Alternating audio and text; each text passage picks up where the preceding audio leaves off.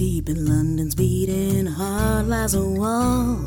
A locked door it be, if you know the call. For if the wall steps aside, be not afraid of what you see, 'cause the wizard world is opened up, as has the griffin. Hello, everyone, and welcome to Shriekcast, no longer a Harry Potter reread podcast for lapsed fans. I'm your host, ZC. And I'm Liz. And Liz, we are getting close. We're not quite there yet, but we are getting closer to being able to watch the Hunger Games film. Mm-hmm. And I've been allowing myself, because of this, to dip back into my headlines and articles and whatnot about the Hunger Games, because those have all been film themed. We have a new film coming soon, Songbirds and Snakes, etc. But it has led me to a discovery. Mm-hmm. Did you know, were you aware of an album called The Hunger Games Songs from District 12 and Beyond? So not the soundtrack then. Not the soundtrack. This is do you remember when you would get a CD when you were looking for the soundtrack to a movie as a kid, and instead of it being the score, it was music inspired by the film? I didn't. Did you have the Pokemon first movie soundtrack that had a bunch of shit that was not in the Pokemon movie, etc.? No, I don't think this has ever happened to me. Oh my god, this happened to me a lot as a kid, because I was a big, even as a kid, I was yeah, I love the soundtrack. I want the Hellboy soundtrack. I want the I want the Pirates of the Caribbean CD. And you'd have to be careful, because sometimes you would get the wrong CD and it was songs from and inspired by the movie, which meant that it would be the rap song about the plot that was over the credits, and then a bunch of other songs. I mean, so what if this happened to me? As we established during our previous music game, I don't recognize music. So maybe I was I want the soundtrack to this. I got one of those and was yes, this is the soundtrack. This was the soundtrack. This is what I was hearing during the movie. Maybe that's the case. Yeah, I had this happen several times. There's the Pokemon the first movie soundtrack that has just a bunch of pop songs on it that are super not in the movie. I think one of the Spider-Man movies had one of these, and it was just a bunch of rock stuff instead of the Danny Elfman music. How does it happen? Who is it made for? I mean, by? That's a really good question. Yeah, I think this was just it still sort of happens. You'll get the Barbie movie has a bunch of pop artists on it, right? But I think all of those songs are in the movie, but it's a marketing tie-in thing. Okay. But for these movies where it's oh yeah, there's a Spider-Man album that has a solo Chad Kroeger from Nickelback song on it, that definitely feels like something that doesn't happen as much anymore. Okay, so yeah, Batman, the old ones, Spider-Man had these, Pokemon the first movie, there's a whole bunch of I need a list. I need a list of these. I think there was one for one of the Blade movies or something. It was just you would get, it was a mood list almost. It was you know how you can go on Tumblr and someone's I made a Spotify playlist for this ship or something. Yeah, or go on to Stephanie Meyer's website and go to her official Spotify playlists for the novels. I got us very off track here. No, I think this is good context, because that is exactly what the Hunger Games Songs from District 12 and Beyond is.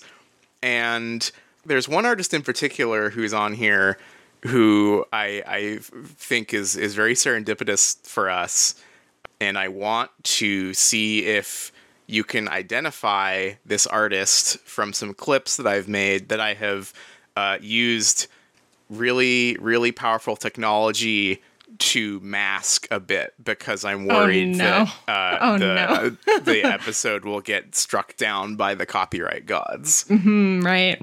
So without further ado, I'm going to play. I have a few versions. We'll work towards an answer here. Let's see. Here's one version I've made here. I remember tears streaming down your face when I said I'll never let you go. Is this ringing any bells? Taylor Swift. Oh my God, you got it in one. Fuck, I had a whole thing. Oh no. I can't identify Bach. I can't identify My Chemical Romance. I can't identify Umineko. But I can get a Taylor Swift song I've never heard pitched up. Oh my God, you're the goat.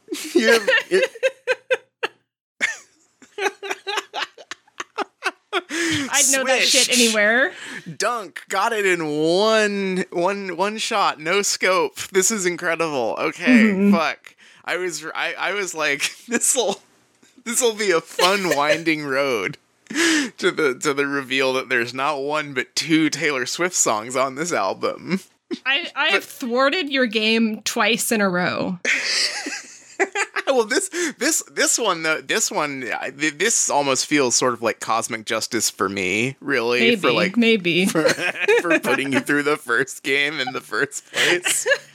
But now you just got it. Boom. Got it in That's one. Right. Oh. That's right. Okay, well, can I play the other ones that I made? Because they're really funny. Yes, absolutely. Please do. I think it sounds pretty good, kind of like this, but yeah. Even better, what if it was pitched down and slower? You could do kind of like a like chopped and screwed version of this here. Right, yeah. And then finally, I was really happy. I put it through a Paul stretch filter, and it sounds quite healing, honestly. It is. This is rather spiritual, I think.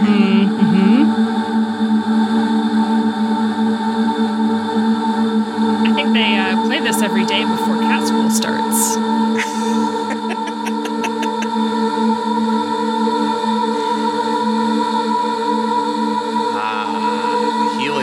Healing sounds.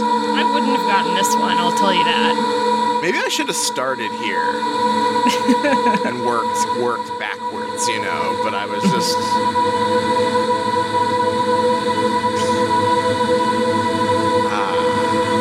Whoa. And I turn it off, it sort of feels like I'm just like waking up in a movie violently, like, Yeah. the dream sequence is over. Mm-hmm. The songs from District 12 and beyond. Here's a Billboard article that walks through some of the artists on here. So we have Arcade Fire, we have Secret Sisters, we have Nico Case. There's a Kid Cudi song on here, a Decemberist song, One Engine. Is that you like Decemberist, right? Are you a Decemberist? I'm a Decemberists liker, Yeah. Although I'm very picky and choosy about the songs I listen to, and I don't think that's on my list that I come back to much. You don't think you've come back to the Hunger Games exclusive Decemberist song? There's one really funny one on here, and this is on Billboard, which is like, like an industry trade online magazine, and just going, Jamie D rules. From a vocal standpoint, newcomer Jamie D holds her own against the bigger names on the soundtrack, although Rules is admittedly one of the weaker tracks on the disc. Damn, this isn't even a review. Wow. Sort of a slam in your summary of this album. Yeah, what the hell? So there's the Hunger Games songs from District 12 and beyond. I would say that that's something we have to look forward to when we watch the film, but this is just a CD that you had to go and buy. So I guess we can't. Right. Mm-hmm. I guess we can't look forward to that.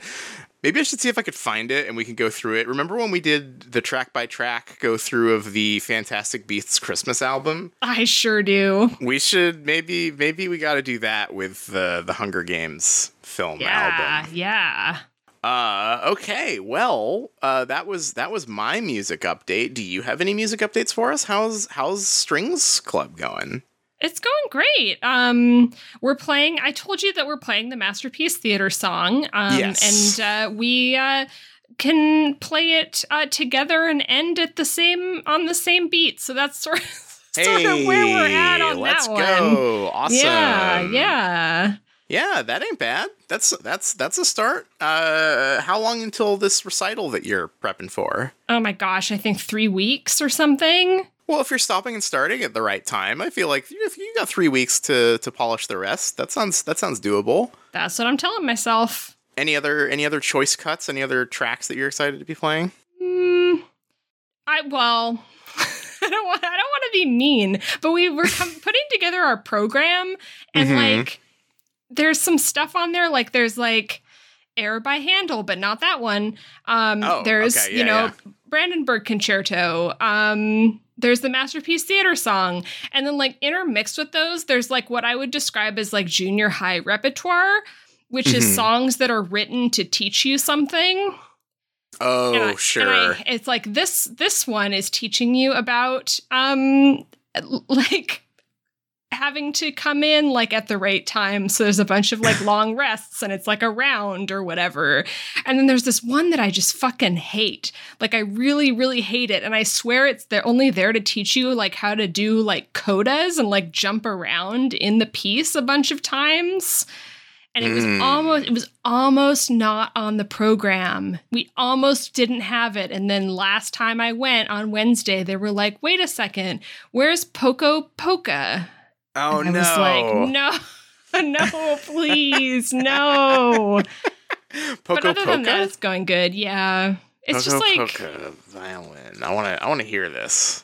It's so bad. I can't even find it. Poco Polka. Yeah, because it's just like teach you how to do codas song.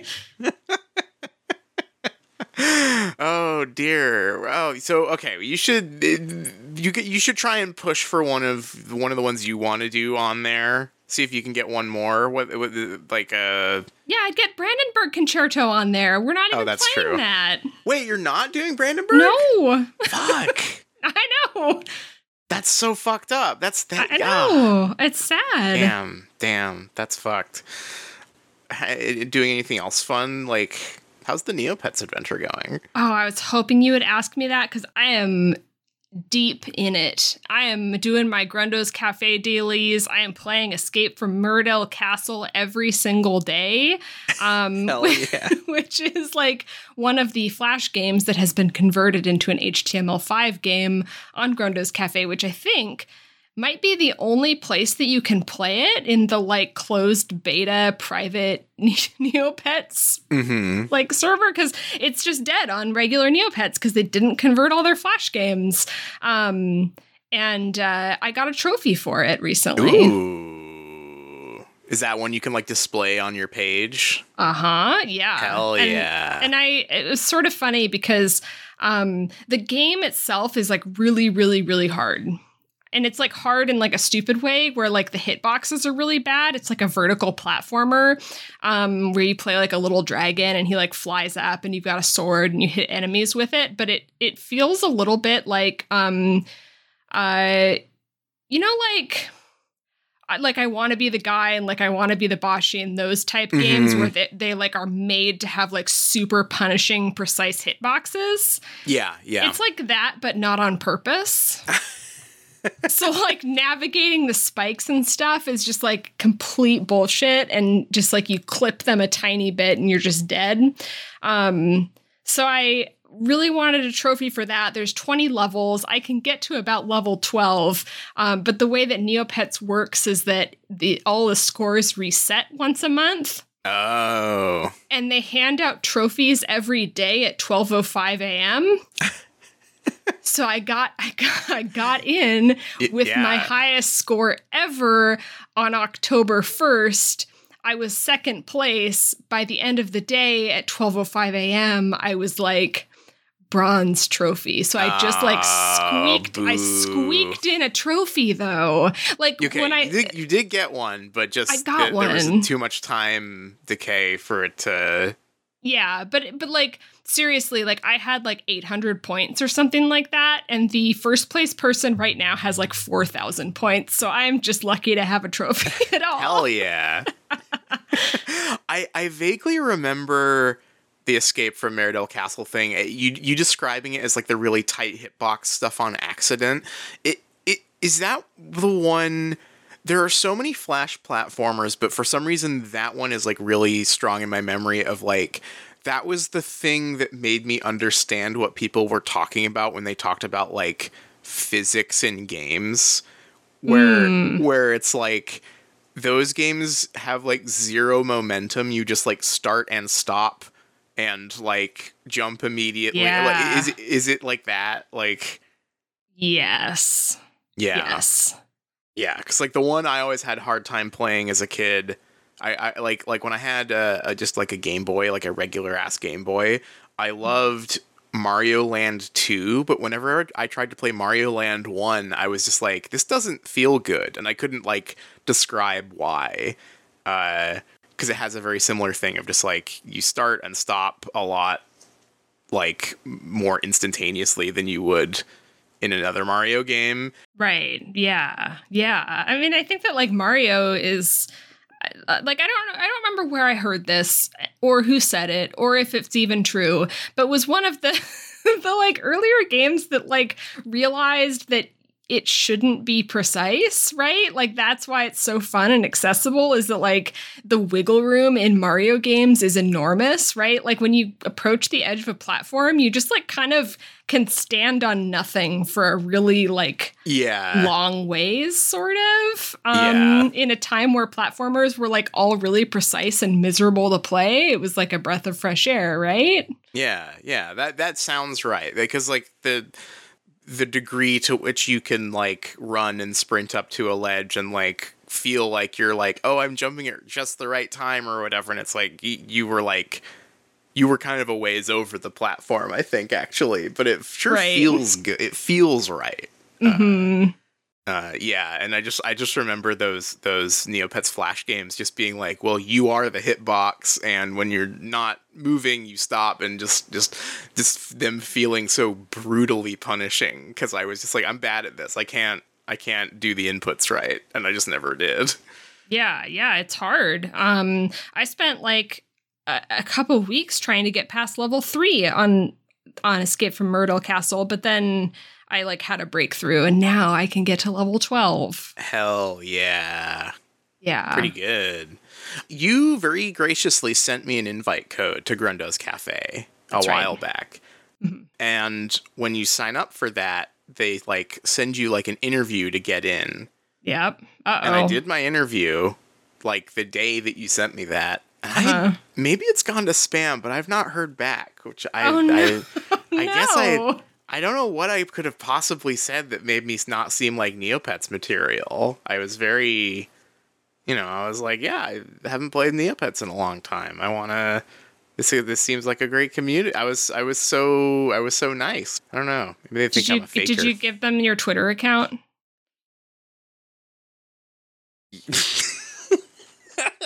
Yeah. Okay. It sounded like a joke, but oftentimes they won't add you if they can't find you on socials. So okay, I don't know. Okay. Maybe they. I was like, oh, did I post something that they saw that was like, this person sure tweets about stupid shit all the time. We don't need them. We don't need another person on this platform tweeting about like soda they're buying. No, they need it. I would send them an email.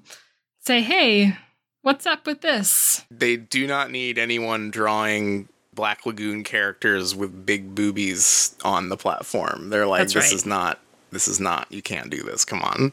Mm.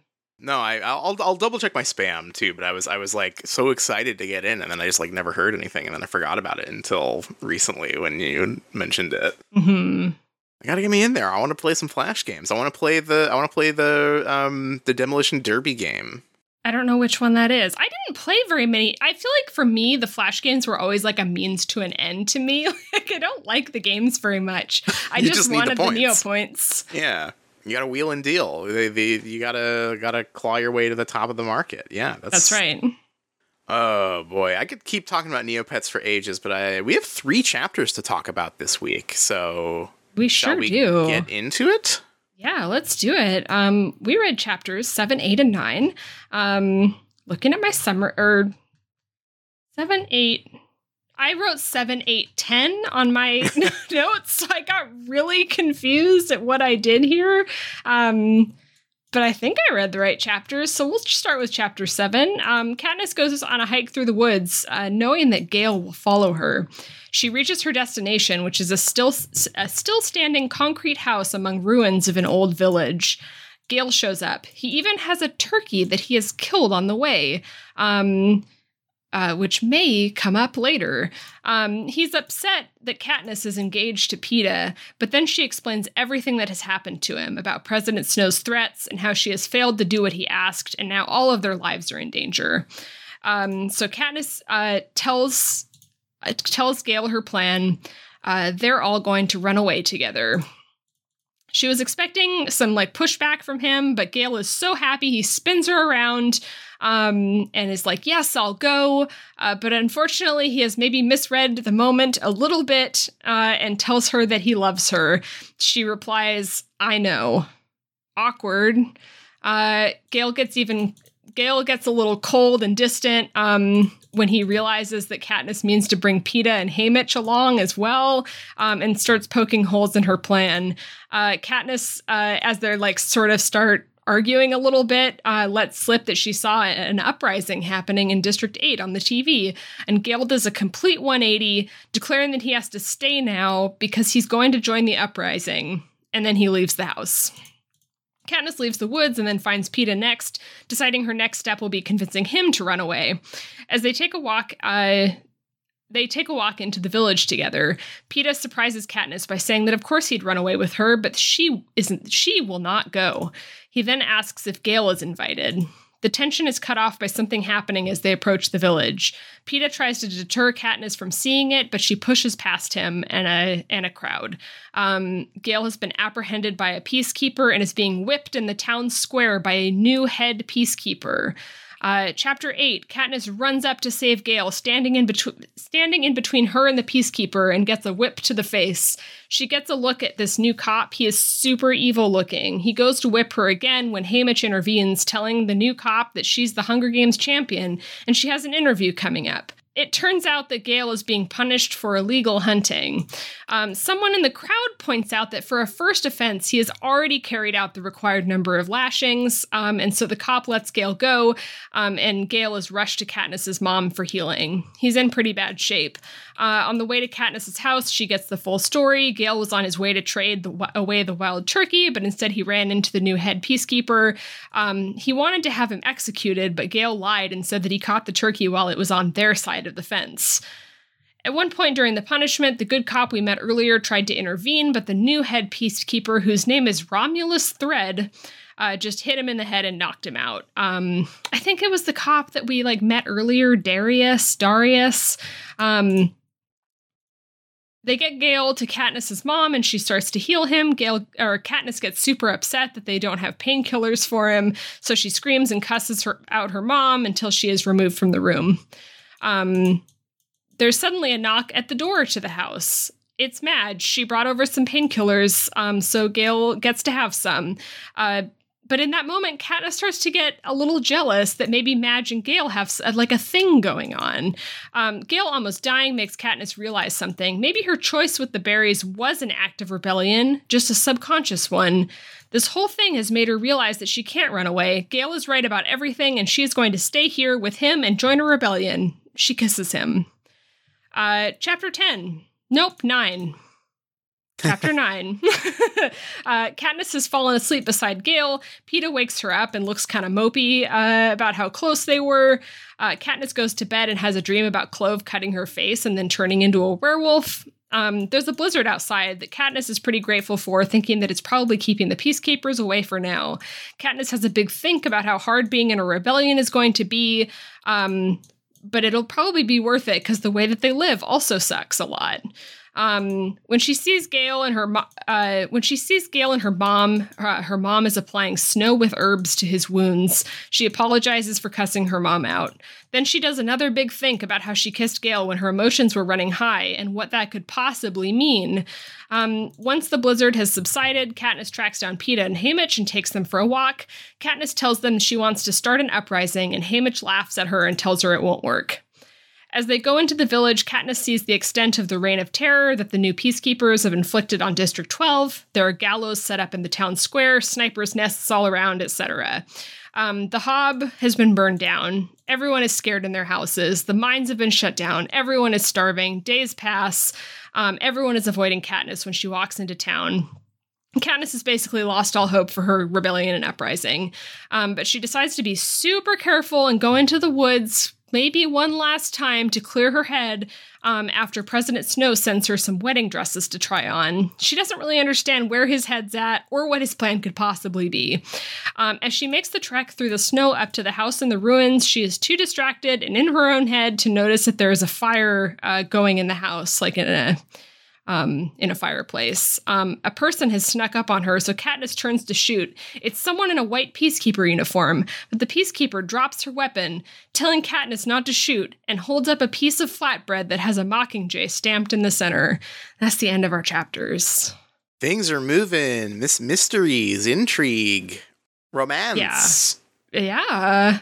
Do you want to go in order, or do you want to kind of take this piece by piece here? Because there's sort of a lot going on in this like one long vignette about being back in the district. I think we can probably just jump around and take it piece by piece, right? Yeah, because there's a lot of like interlocking stuff in this one, I think. Number one with a bullet. I was about to say, like, number one with a bullet, most important thing is the revolution storyline, but actually I think what I want to talk about first is the romance stuff and the character development here. What do you think of Gale and Peeta and all that stuff here? Gale's so swaggy. Yeah, he's pretty cool. He's kind of silly too.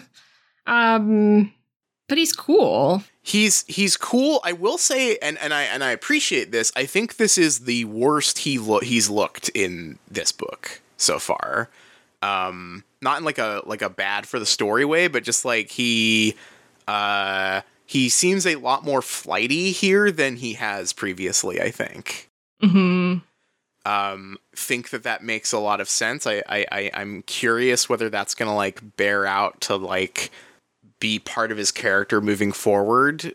But I just found it so interesting how he sort of waffles back and forth through several extremes, kind of on a whim, as Katniss is describing her plan, which, to be fair, she is also pretty wishy-washy about. I found that, I thought that was a really fun dynamic between the two of them there. Yeah, it's funny to have a character like Gale who is like, clearly like, he's very political, right? He talks the talk. He has like what I think we're supposed to believe are like pretty strongly held beliefs about the world and the way things are and the way things should be, and all of that. But he's not like doing anything. Like it's not his like it's not like his profession, or it's like something that he's doing covertly on his own. But he's like also just like willing to drop everything and join a violent rebellion if it is occurring. But I'm also like very curious if he has any specific like plan or idea, because the thing that's so interesting about this scene, I think, is that even though he sort of like passionately agrees to do Katniss's plan before he hears the full extent of it, and then sort of declares, I'm going to go start an armed uprising thanks for the info immediately after. is that like he is so willing to do, or he's so excited to hear about a thing that he wants to happen, but he sort of just like jumps into it without like making any sort of like any sort of plan, or like deciding what it is exactly he's going to contribute. He's just like, oh, this is happening, I'm part of it, you know, I'm doing that. Yeah. And like it's not like a negative quality, like he's very admirable. I think he's very charming. I think it's very cool that he is like, you know, that he does hear that there's an armed rebellion in District 8, and he's like, fuck yes, okay, that means I can get that going here too. But like he is clearly not he's not a strategist. We sort of have like the degrees of like rebellion planners here, like from just like purely emotional to like Haymitch at the end, like just being Haymitch has like a purely tactical mind, and his tactic is stay alive, right, and like keep your head down, and he's really good at that. And you know, he's a very smart thinker clearly, and Gale has all the energy and sort of nowhere to put it. And I thought that was fun, kind of seeing how everyone reacts to this information or this suggestion that they could do something crazy. Yeah. And Katniss being sort of the anchor for this whole thing and having a different plan every 5 minutes depending on who the last person she talked to who told her that her idea was stupid was. She's so funny. I love her in this. Katniss is at her best when she's at her worst in these. Like when she has no real plan, no critical thought, and sort of interprets every criticism of her plan as an attack. She's so fun to read in sequences like this. I think my funniest moment with her, and I mentioned it in my summary, but it was during one of these like moments of change where she changes her plan, and it's when she decides that she's actually going to start an uprising and be in love with Gale. And she thinks to her, she says like pretty explicitly in her own head, she's like, maybe I was unconsciously rebelling when I offered those berries, and the districts are right about my motivations. And I'm like, Katniss, no, you weren't. Like, it's a really, yeah, it's a really cute piece of character development, I think, because it reminds me of when she got really excited about how well the opening ceremony went. Right. It is kind of the same as that, isn't it? Yeah, if like she and I think that this is really some of her best like character portrayal that reminds you like how young she is. She's like what, 16, 17. Any piece of praise that she gets becomes her whole world for the next 20 minutes. Yeah. And any criticism she gets motivates her to change her entire personality and outlook on life over the next 20 minutes. Like, and they did, you know, she just does feel very, very teenage here. It's so refreshing to see her being like acting like kind of a stupid teenager for good reason, right? Like it's fun. I like that Gale is similarly, I think, even though I think he's a lot more confident and a lot more convicted, is that he sort of has like the same impulses. This thing with the gloves in their conversation, I loved. The gloves. Katniss brings him some gloves that Cinna made and gives him the gloves, and he takes them, and then he goes, wait a minute, oh, these are your fiance's gloves, I don't want these, and he sort of gives them back, and she's like, no, and also he's not my fiance, and he takes the gloves back. And then after Katniss is like, no, I'm not gonna be your like cottagecore trad wife out in the woods, he's like, oh, well, I don't want anything that the Capitol made, and sort of like throws the gloves back spitefully. He's just, Gale seems a little preoccupied with like the aesthetics of being a revolutionary at the moment, maybe. Mm-hmm, mm-hmm. And just him deciding like, oh, actually, this was unethically made in the Capitol. I don't want this. Actually, is such a funny excuse for him to make about him throwing away a gift from the girl he has a crush on that doesn't like him back. Just very. I like this bit a lot. It's new territory for him because he's just been so fucking cool and collected up until now. But it's fun to see him the illusion break a little bit here. Yeah, he loves her though. He does. It's yeah. Like neither of them. It's a great scene in that. Like I come away from it really empathizing with both of them. Yeah. Like part of the problem I think with some of the more boring PETA scenes we've had is that like PETA just sort of throws tantrums, and like sort of irrational ones, and like that can be fine for any character work, but like for him as a member of a love triangle, it makes him a little less like compelling, I think. But here, this is two characters who are both being very sweet and also very stupid. Sort of bouncing off each other because they have slightly different goals. This is a much better, like, romantic will they, won't they conflict than anything that PETA and Katniss have had in this book so far, maybe. Although PETA like, PETA's all right in this chapter. He's in better guy mode this time, so I don't know. Yeah, I think PETA, he gets some boyfriend points for me, not like from any like specific thing that he does, but he's just like kind of like nice and respectful and like a good guy. It seems like, but then my one point against him is I hate it when when he's like when Katniss is like, we're gonna run away into the woods, and he's like, I'll go with you, but you won't go. And I'm like, I hate it when he's just like, I know better what you will do than you do. Yeah, that was a little odd, and I also, there's a really funny part that I appreciated as a reader, but I think is very funny in dialogue, where Katniss, like, tells him her, like, third new decision about not running away, or she's, like, going to, and he just sort of, like, wisely smiles, and he's like, you don't have to explain anything. And I'm like, I know that's like meant to be like, oh, he always knew that she would do the right thing, but it just comes off as so condescending. Like, oh, you've finished having your little moment, have you? Okay, I'm just like, oh, come on, PETA. Yeah, he does end up with those moments a lot, though. Like, I think that's where the character like really loses me. They're so small, but like he does. I mean, we talked about this a little bit in the first book, is he does get the like paternalistic moments for some reason.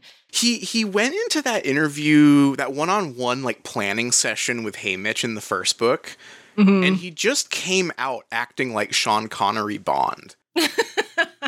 But the thing is that he is not Connery Bond. So like, it's just like, it's, you can't even be like, ooh, this is like problematically hot. It's just like, no, he's just annoying. He's just being an annoying guy. Right.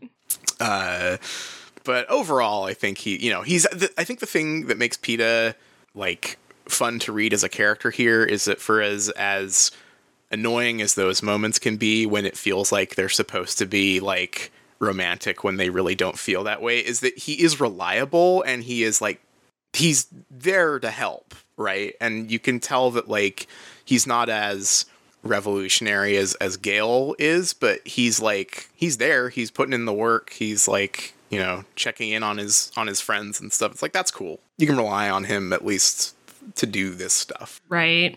I thought that all this character work was like really, really juicy. Because I feel like there's a really clever thing in here with how Katniss wobbles between all of these different plans. Like, oh, I'm going to go into the woods with just Gale. Oh, I'm going to go into the woods with my whole family and Haymitch and PETA and everyone. Oh, I'm going to start an uprising. Oh, I'm just going to keep she's just like waffling between all of these plans. And I think that in a more boring story, this would feel like whenever we talked about Harry Potter doing Mass Effect side quests where he had to go and talk to everyone to figure out what he was going to do, right? It is kind of structurally a very similar series of chapters where our protagonist doesn't really know what they're going to do, and they sort of have to like feel out what the rest of the cast, you know, is up for. But I think it's really fun having her think that she knows what she's going to do. It's just that what that is changes every few pages. Yeah. And the romance like so perfectly mirrors the way she feels about her like revolution or running away plan, because it also feels like she's sort of in love with whoever she's talking to. It's really, you were saying when we were chatting about these chapters that like this should just be a throuple. Yes. I feel like when you have a love triangle, you have to like put the like two of the characters at odds, right? If you're Twilight, you know, they're it's a vampire and a werewolf, and they have an ancient rivalry, right? You have to pick one. You have to pick one of them. And this one, I'm like, Katniss loves Gale. Gale loves Katniss. Katniss loves Peeta. Peeta loves Katniss, and I just don't see why those things are in conflict with each other. At the very least, I feel like if she's gonna like continue getting on these wild tears about like here's how I'm going to save the world in 20 minutes type things, is that she should at least be like, I'm gonna ask Gale and Peeta about this and see what they think. Like, even if their reaction is no, what the fuck are you talking about? I'm like, yeah, there's no blood feud here. There's no cosmic forces preventing this from happening. I can't think of another love triangle that I like feel this way about, so I'm trying to like pinpoint what it is where I'm just like, this just doesn't seem like it's in conflict. I like Katniss with Peeta. I like Katniss with Gale. It just all seems nice to me. Normally, I think with the love triangle, like the fun part, for me at least, is that it is an impossible choice, and it, like, even if you get a happy ending, you're gonna have like a scoop of tragedy with it, right? Like, everyone can't walk out of the ring with what they want, and I like that. It's, you know, it's a tried and true writing trick for a reason, I think, because it's free. It's just free drama, free conflict, but usually there is something more than just like, well, everyone here sort of likes each other fine, and also they live in a world where like life is really cheap and they could all die tomorrow. Right. No one seems particularly like religious in this world. It's just like, I'm not even saying like, well, you know, in my headcanon is that all the characters are polyamorous, but I'm just like, if anything, it sort of reveals a funny blind spot of the world building that is not covered.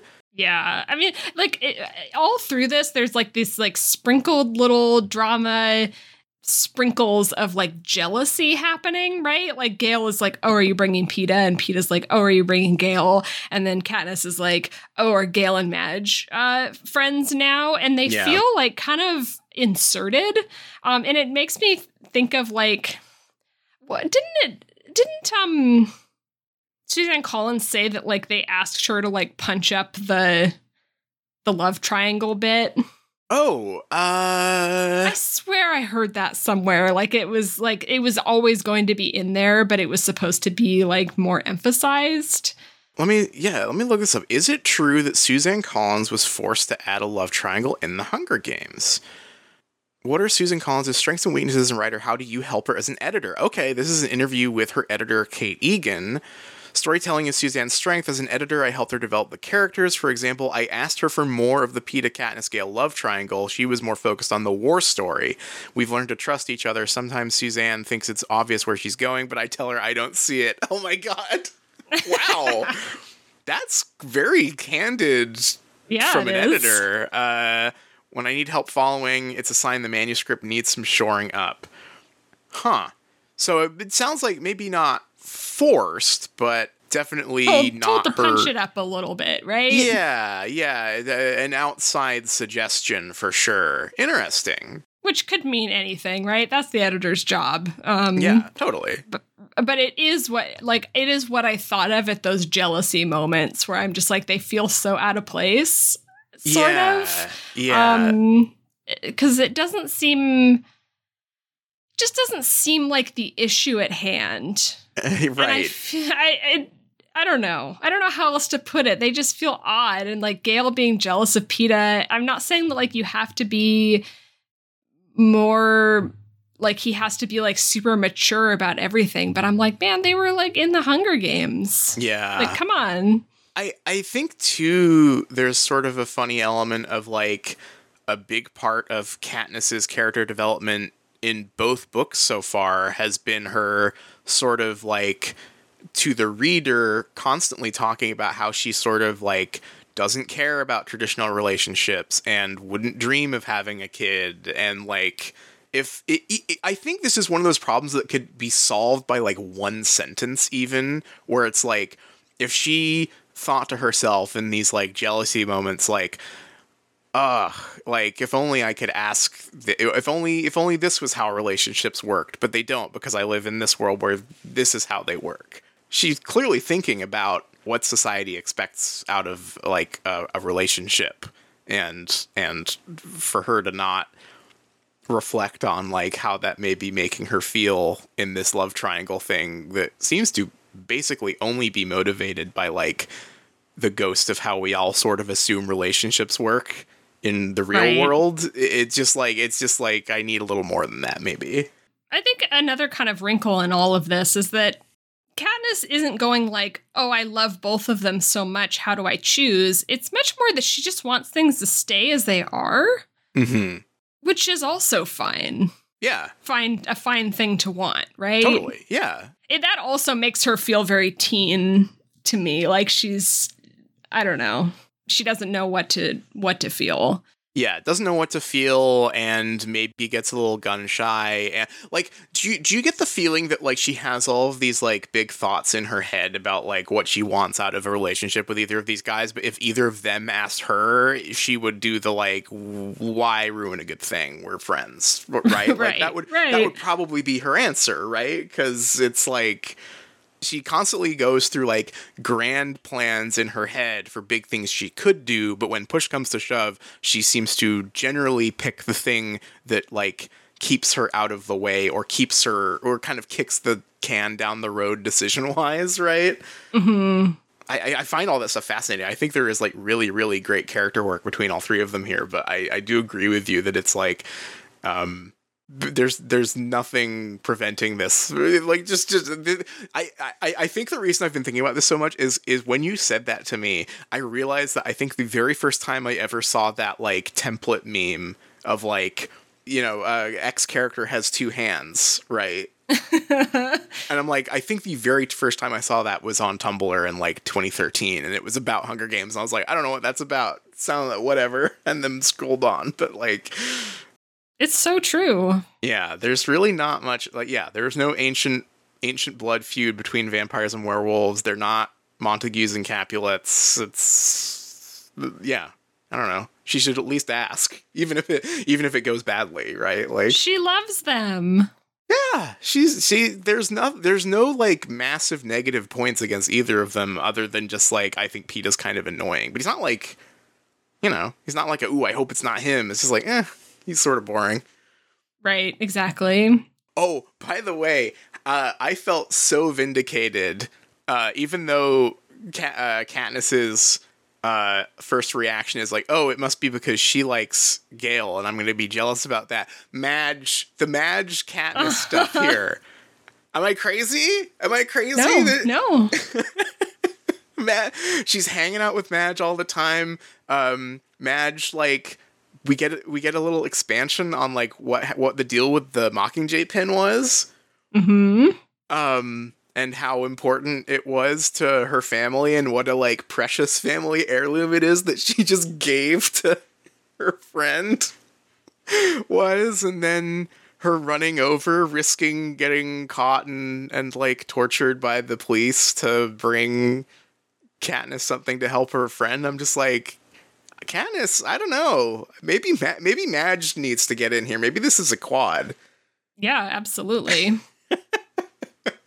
It just seems very, very much like these characters all love each other a lot more than they're letting on, or Katniss is noticing, perhaps.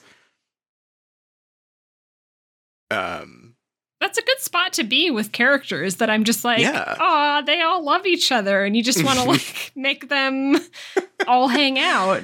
Yeah, you just want what's best for them, which, yeah, I think is ultimately, it's like, yeah, I do really feel for these characters in this really nasty predicament they're in, and I want to see them get out of it.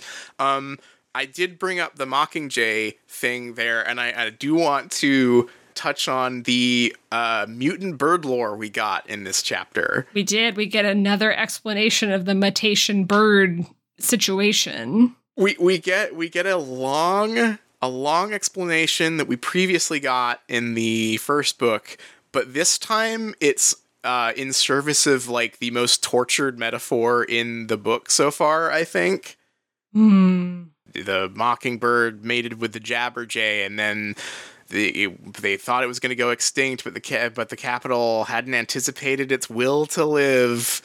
And then they take the songs of other birds and they transform it into something new. And I was just like, thank you, Katniss. I get it. Beautiful. It's like the dandelion thing all over again. Katniss has a way with kind of clunker metaphors. I thought it was funny to see that come back. Yes. I guess the next big thing is new boss in town. Yes. Yeah, new boss in town, and Gale gets caught. So, what do you think of District 12 as this new police state? It's like when the hyenas took over Pride Rock. Literally. Yeah. Everything is gray now. There's no food. There's no water. It's terrible. They burned I can't down remember the rest of the line. Hob. I think my favorite one, because this all happens like basically overnight. But my favorite detail was that not only are there new, more evil cops than the old cops here, and you can't go to the black market anymore, and they've got torture racks in the town square. It's that the Capitol ruined Christmas. They did. Parcel Day sucked ass because of all this, and I thought that was very funny. I was just like, oh my god, even Christmas, even Presents Day was not safe from the evil, corrupting touch of the Capitol. That's so sad. Yeah. This stuff is a little. I think this is less successful than the other half of this chapter. Maybe it's pretty silly. It really undermines itself, and it similar, I think, to the other stuff we were talking about. I just can't stop thinking about Coal School here. Mm-hmm. And the worst thing Susan Collins can imagine in the world for America is for everything to be like this, but there's still public school.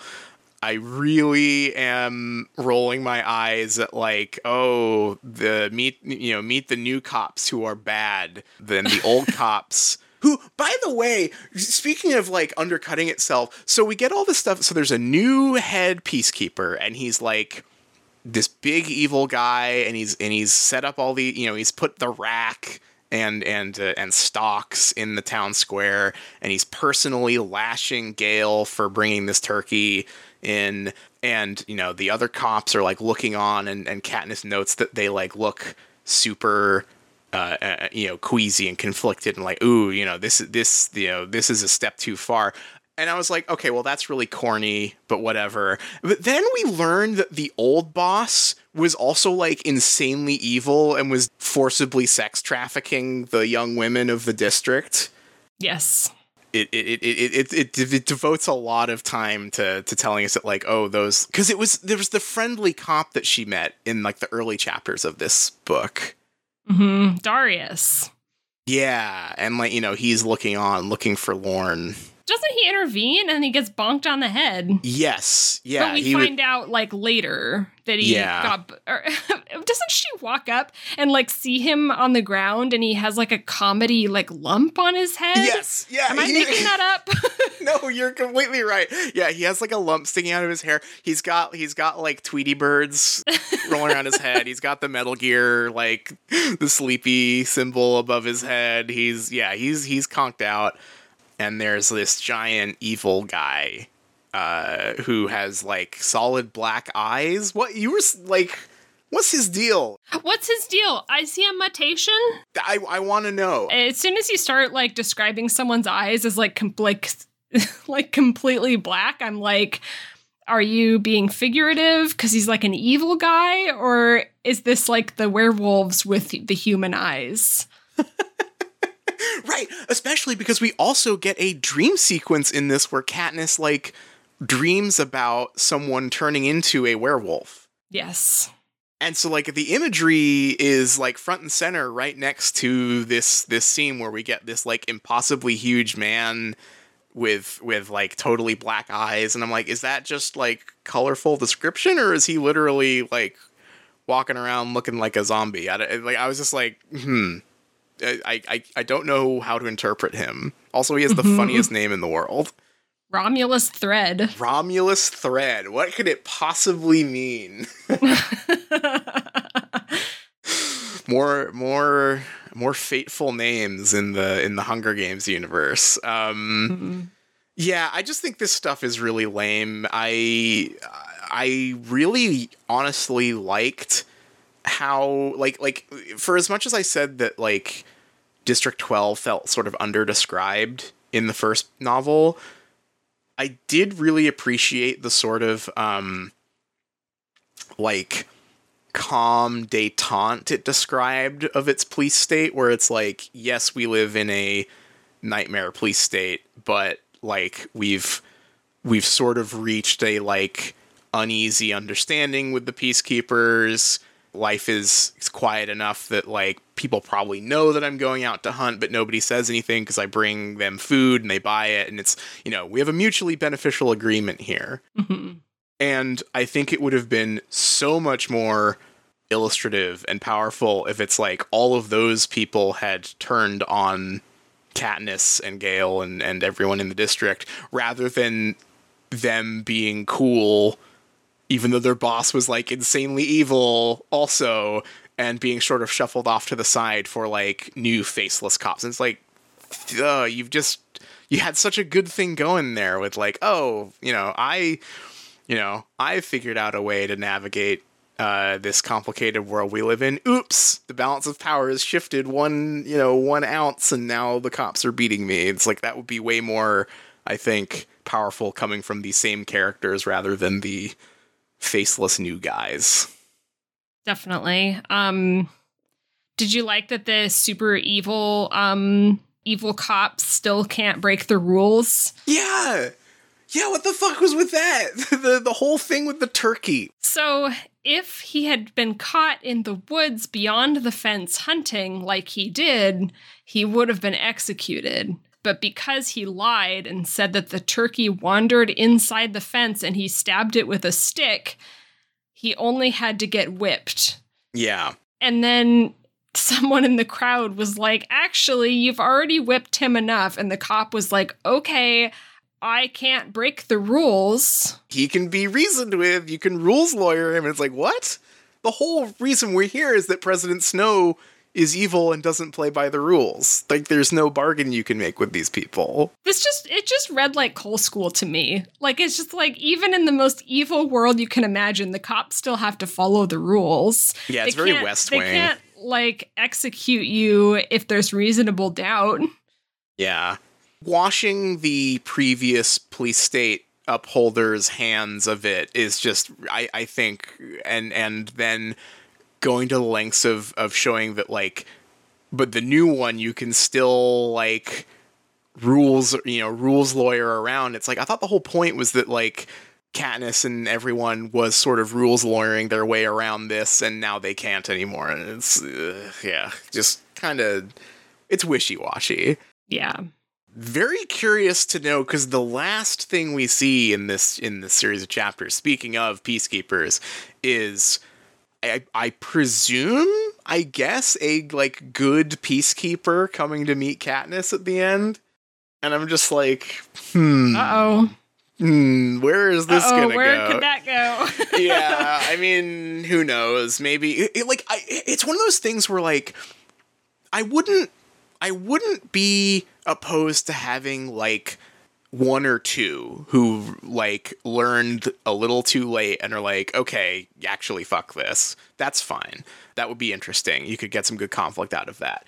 I wouldn't be opposed to this being a trick and Katniss going like, humdy-dumdy-dum, sure, I will let the cop into my rebellion. That would be fun. But I really hope that she's not going to turn around and see, like, Darius and all of the good cops from before being like, here we are. You know, it's either I will accept there's one who saw the light, or I will accept I don't know, it's someone who, like, killed a peacekeeper and took their armor or something, but, like, nothing else. If she turns around and then she has a free, like, squad of, like, SWAT guys who are on her side, I'm like, come the fuck on. This is gonna be bad. Yeah, absolutely not. We can't do all of the ones who were there before are good. I just don't. I will not accept that. Yeah. And there's even a note at the end where she says, like, oh, all of them have been, like, she doesn't recognize any of the peacekeepers that she's seeing in town anymore. I'm just like, oh, come on. It should be the ones you know. It would be a cooler story if it was characters we knew. And they were like, nope, sorry, I was actually kind of never on your side. Just sort of in internal monologue, there is one line that I did really like when Katniss was sort of weighing. It was in that silly bit where she talks about the berries and she's like, oh, maybe I was rebelling. I feel like we're on Katniss's, like, 10th political awakening here. But I did like her finally sort of piecing together that she's been so focused on protecting Prim and so focused on, like, getting revenge for Rue that she hasn't really noticed that the Capitol has already been hurting her and her family. Right. And a little more natural than some of her conclusions in the early chapters of the first book, maybe, where she just sort of, like, knew it was bad already. Yeah, totally. She's getting there. Yeah, I mean, the rebellion will never work, but she's getting there. Yeah, let's talk about the, like, proposed rebellion and, like, because the third thing she decides before giving up entirely and heading into the woods to think is that she calls PETA on the phone, first of all, very stupid idea, and says, let's meet Haymitch and talk, because I have something to talk about. And then they go and talk to Haymitch, and they're like, we want to start an uprising. And Haymitch is just like, okay, that's funny. Haymitch, I imagine, just from what I've gotten from his character, Haymitch believes that would be, like, a good thing to happen, but he's the only one who understands what's being said there. And how much that is going to upend everyone's lives, right? Like, he's coming down on, like, the more cynical end of that. It's like, so his answer is clearly like, so don't, so why bother? But, like, I do think it's fun that he gives these characters sort of a little bit of a reality check here. Yes. Which I think is crucial for all. And Gale also getting the, like, most brutal reality check of all, which is that the cops will find a reason to do what they want to you no matter what, right? But, like, Haymitch sort of spelling it out for them here, I think, is a very helpful scene. Do you think he'll come around? Like, where do you see Haymitch landing here? Great question. Yeah, I think he'll come around. I think it'll be in the same way that he's like, I don't know, he says something funny where Katniss asks him, like, well, what are you going to do? And he's like, I'm planning your wedding or whatever. Yeah. And I think that he's just going to be doing whatever is happening. Yeah. This is purely reading tea leaves, but just, like, thinking about the archetype he is, the sort of, like, begrudgingly loving uncle guy, right? He's going to be there no matter what, it feels like. Right. He's gonna call them stupid the entire way, but he will do it, is sort of my guess, the vibe I'm picking up from him. He's above it all. He's very acerbic, but, like, he's clearly aware of how bad the Capitol is. He's just found a comfortable rhythm of like not rocking the boat, right? Do you think he's gonna get to pull a Han Solo where he like leaves but then shows up to like blow up the TIE fighter at the end? Ooh, that would be my like ideal version of it, I think. Mm-hmm. That's the kind of character I do see him as here, maybe, is that he will say no, he will storm off, he'll leave at a critical moment, but he will have a change of heart and come back when it matters most, right? That's sort of the vibe I get from him. Again, totally tea leaves, right? But like that's the kind of character he feels like, to the point where I'm like pretty confident it'll be something like that.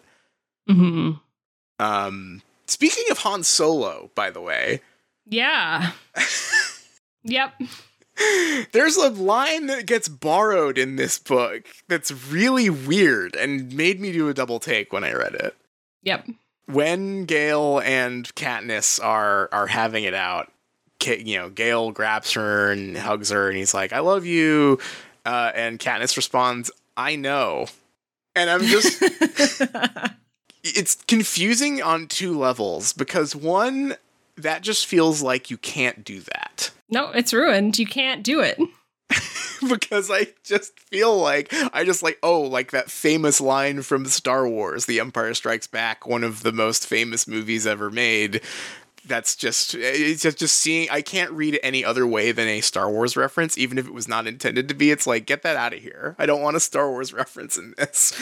But number two is that she means it in the opposite way. Yeah, it made reading it very confusing, because I was like, oh, that's a very romantic thing to say, Katniss. And then I'm like, hang on. Yeah. No, it's not. Right. Yeah, she's saying, I know, but, or, like, I know coldly, but I don't. Just like, there's, that line is famous enough that I can only read it the swaggy way that Han Solo says it, and having it pop up here, my first blush is like, oh, she's being cool. Wait, no, she's not. Wait, can you do that? Can you do a Star Wars reference? Wait, hang on. Is it a Star Wars reference? Has Susan Collins seen The Empire Strikes Back? It sent me on kind of a whole long spiral here of like, wait a second, hold on. Yeah, like it's fucked up, because it's like, it's all normal. Like, I understand how it's supposed to be read, but I literally can't read it that way. I read it as Han Solo, no matter what you do. And maybe that is, like, too bad that it can't be read any other way, but that's just the way it is. Yeah. I certainly wouldn't, like, accuse... Like, it's just one of those, like, unfortunate things where, like, even if you're not ripping off Star Wars, which I would never, like, accuse her of doing, who cares? It's just, like...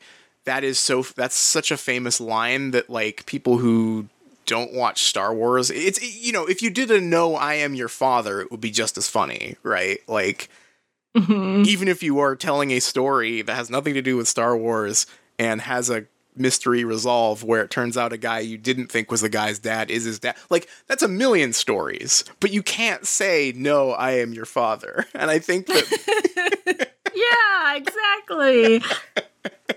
That's just off limits. And I think that this is kind of similar. It's like, okay, I love you, I know, is just an exchange that you can't make a mafia movie and say, I'm going to make him an offer he can't refuse. That one's taken. Even if you have nothing to do with The Godfather. It's just like, come on. I think she just should have said, I know you do. Yes, yeah, I know you do. Thank you. Thank you. Yeah, oh god, ooh, that would have been... Yeah, what are some of the most brutal ways you could shut someone down saying, I love you? I love you. That's great. That's nice. Oh dear. Wow, really? Ooh, about that. I don't. A lot of ways you could go here to get this sentiment without accidentally quoting Star Wars. I don't know. It's not a big deal, but I was definitely like, huh? It was the exact same issue I had with Katniss saying, "When I brought Hazel the game." What? What do you think of the like long sequence of healing that happened? Oh, I was kind of into it. I mean, I was at least into getting some like healing gore again. Yeah, some cool gore, some part where they're doing the snow coat stuff, and then Katniss is like, I don't know what she would do if it was summer, and her mom is just like, try to keep the flies away. Yeah, that was hard as fuck. Ew, gross. Yeah, that was awesome. That I was into.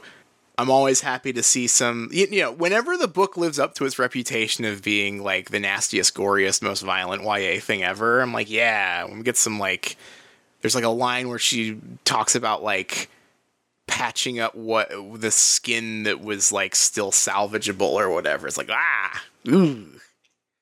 Yeah.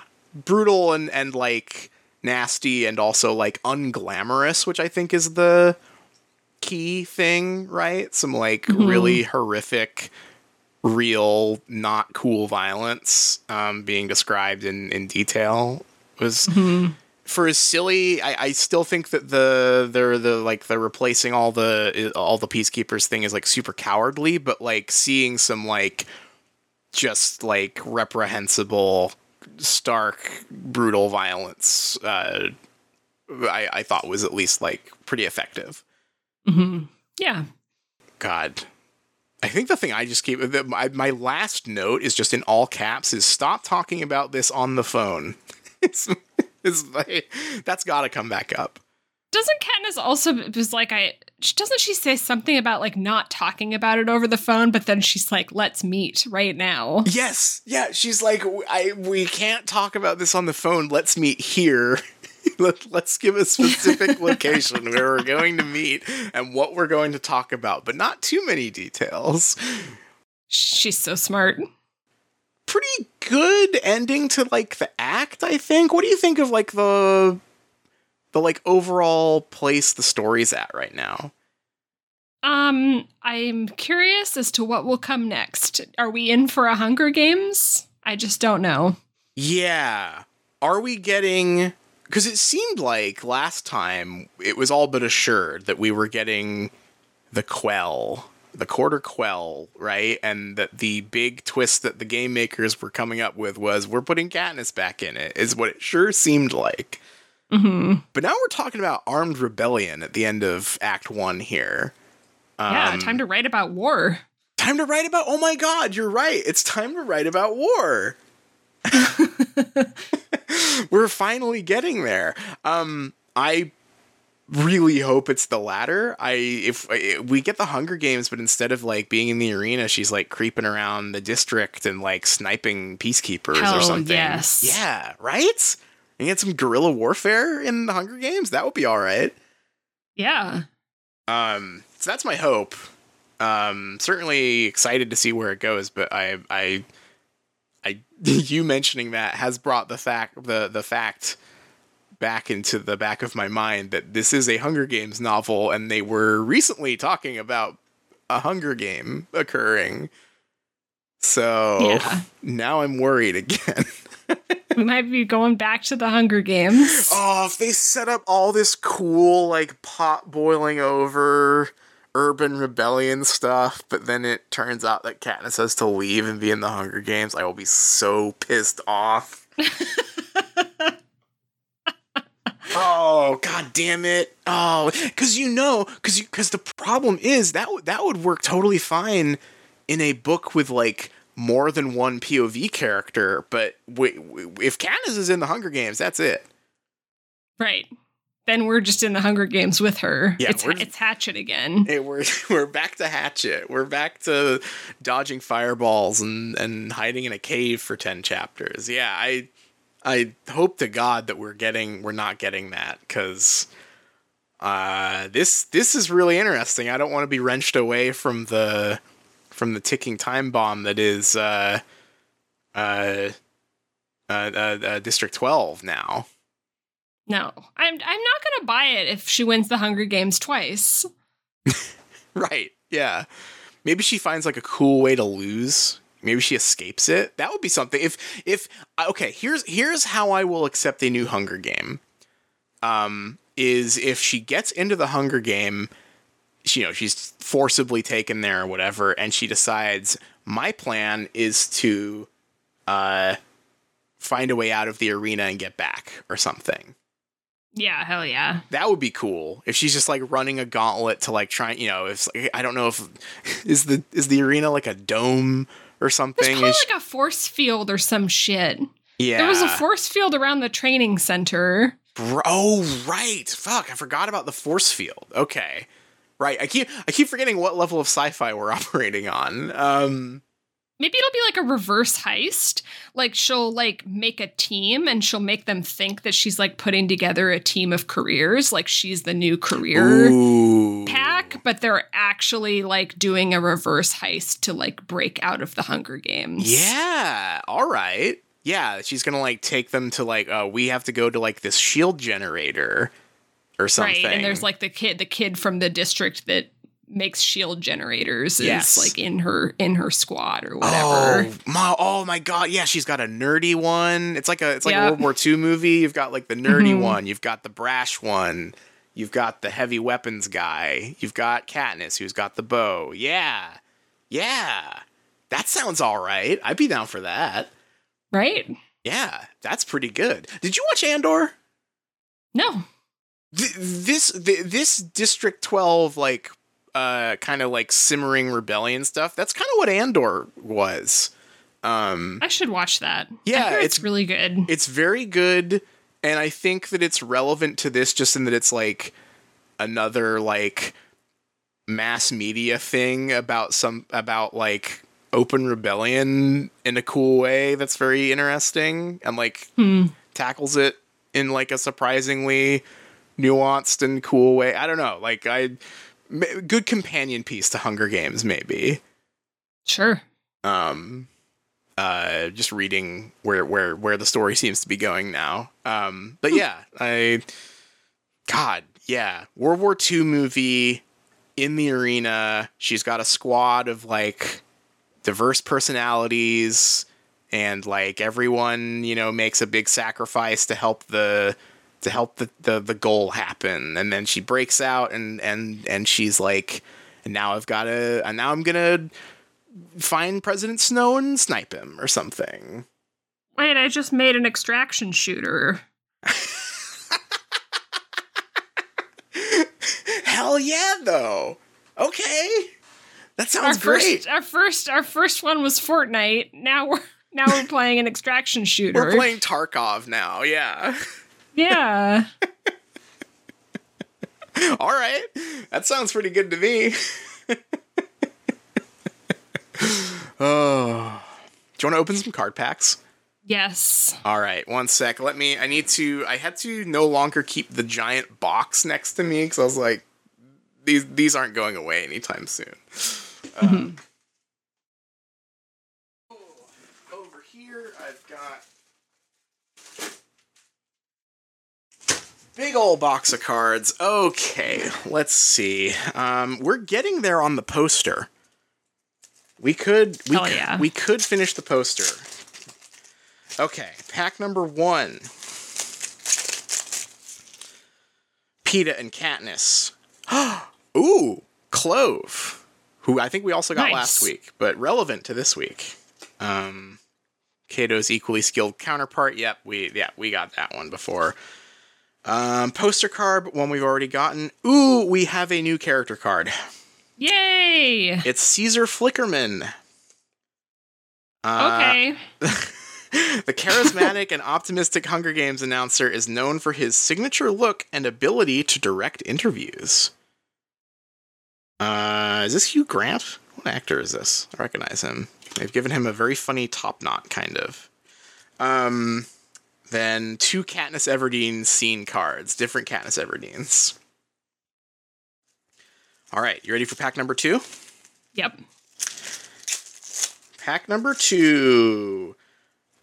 We've got Peeta Mellark scene card. This is once again I'm having another moment of like, is that really what the movie looks like? And I need to send you this picture because he is just wearing a like esports team jersey. That seems to be what the aesthetic they're going for with the Hunger Games outfit here. Am I wrong? Is that not just like he's in like 100 Thieves or something? Hell yes. That's an esports jersey right there. He's in an esports jersey. Okay, we have The Reaping scene card. That one's new. Nice. We've got another Katniss, another... Oh, wait, no, we have Gale. Ooh, first time I've seen Gale, I think. Whoa. Gale's like, he's got like a Chad jaw. Holy shit. He looks like Chad. He's crazy looking. Awesome. Ooh, and another poster card. I think this might be... Is this the one we needed? That's the middle. That's the top. That's the bottom middle. That's the bottom left, bottom right. Left middle, right middle. Fuck, no, we still need one more. One more. One more. We're so close to goal number 1 here. But oh my god, consolation prize, our last card in this pack was a character card, and it's motherfucking President Snow. Finally. We got his ass. Coriolanus Snow is the leader of all of Panem. Though seemingly laid back, this hides... Wait, hold on. Though seemingly laid back, this hides a sadistic and psychopathic mind. He'll stop at nothing to maintain control of Panem. I don't know if I would call him laid back. Yeah, what? Laid back? Though seemingly laid back, this hides a sadistic and psychopathic mind. He'll stop at nothing to maintain control of Panem. God, he looks fucking cool, though. Donald Sutherland with a big, like, 1700s guy haircut. Awesome. Wow. Okay, well, that was a pretty good pack. I would call him, like, polite or mild-mannered, like, secretly. Yeah. Or not secretly, but, like, hiding his psychopathic mind or whatever, but I wouldn't call him laid back. He's not, yeah, laid back implies, to me, he'd be like, hey, it's me, I'm the president, which he's not, you know, he's very formal. He's just, like, charming. Right. Pack number 3, let's go and see, kind of hard to top President Snow, I think. Got a Hamish Abernathy scene card. Oh, we have, you know it, you love it, the son of a baker and forced to fight in the Hunger Games with Katniss Everdeen, the female District 12 tribute. Peeta confesses his love for Katniss before the game, which may or may not be strategy. Let's go. Woo! 2 Katniss Everdeen scene cards, The Reaping once more, and Peeta in his esports jersey in pack number 3. That's okay. We got President Snow in pack number 2. We're pretty good. We're good. Yeah. Now we just want Effie. Oh, that's true. Do you want to open another one and see if we get Effie? Yeah, she's in there. Effie time. Come on. Transport ship. Oh. Gale Hawthorne character card. Have we had that? No. Katniss's best friend and District 12 hunting partner, Gale has a strong presence throughout the district and has the ability to relate to Katniss on an unprecedented level. Unprecedented. Perhaps a romantic level, maybe? Cato and Glimmer. Gale Hawthorne scene card. Hunger Games. We have that one. That's the top middle. And then a Fox Face scene card. Oh my god, what the fuck? My number one prevailing experience with these cards is just seeing like the wardrobe and the sets and going, that's what it looks like? That's what the movie looks like? I don't know. It's a little sporty. They did go for like a sporty look. Yeah. It's... Maybe it'll come together in the actual movie, but I keep seeing stuff and I'm like, it looks like that? It looks like outside. It looks like outside my house. Like, oh. That when we got the one that had the picture of the cornucopia on it, I was like, no way, that's what the cornucopia is? It's just a box. I don't know. I was surprised by that. Yeah. Maybe Effie's in this one. Another one. Probably. Another one. Hunger Games.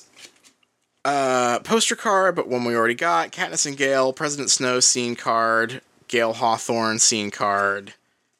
And damn, 2 more. Wow, 3 poster cards in that one, and they were all ones that we had already. Wow, bummer. Damn, bust. Total bust on that one. We're going to be able to make so much money selling our complete set of poster cards. Complete collection. Now here's the question. You're opening Magic the Gathering packs here. Yep. You hit a bust. Are you done, or do you do one more? Oh, you do one more, because it can't be that bad again, right? It can't be that bad again, that's right. And we have a Rue scene card. Another poster card we already had. Primrose Everdeen scene card, Clove scene card, and then 2 character cards, Seneca Crane and Marvel, who we definitely already have. Wow. Damn. It could be that bad again, is the answer. It could be, yeah. Yep, that's gambling for you. Wow. It turns out it's stupid and bad to do. But I could do one more.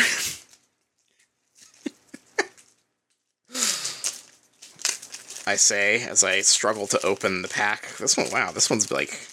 Maybe someone... what's it called when sellers go through and then reseal the pack? I don't know. Scoped or something. Katniss Everdeen, the cornucopia. Yeah, that looks like shit. That is so crazy to me.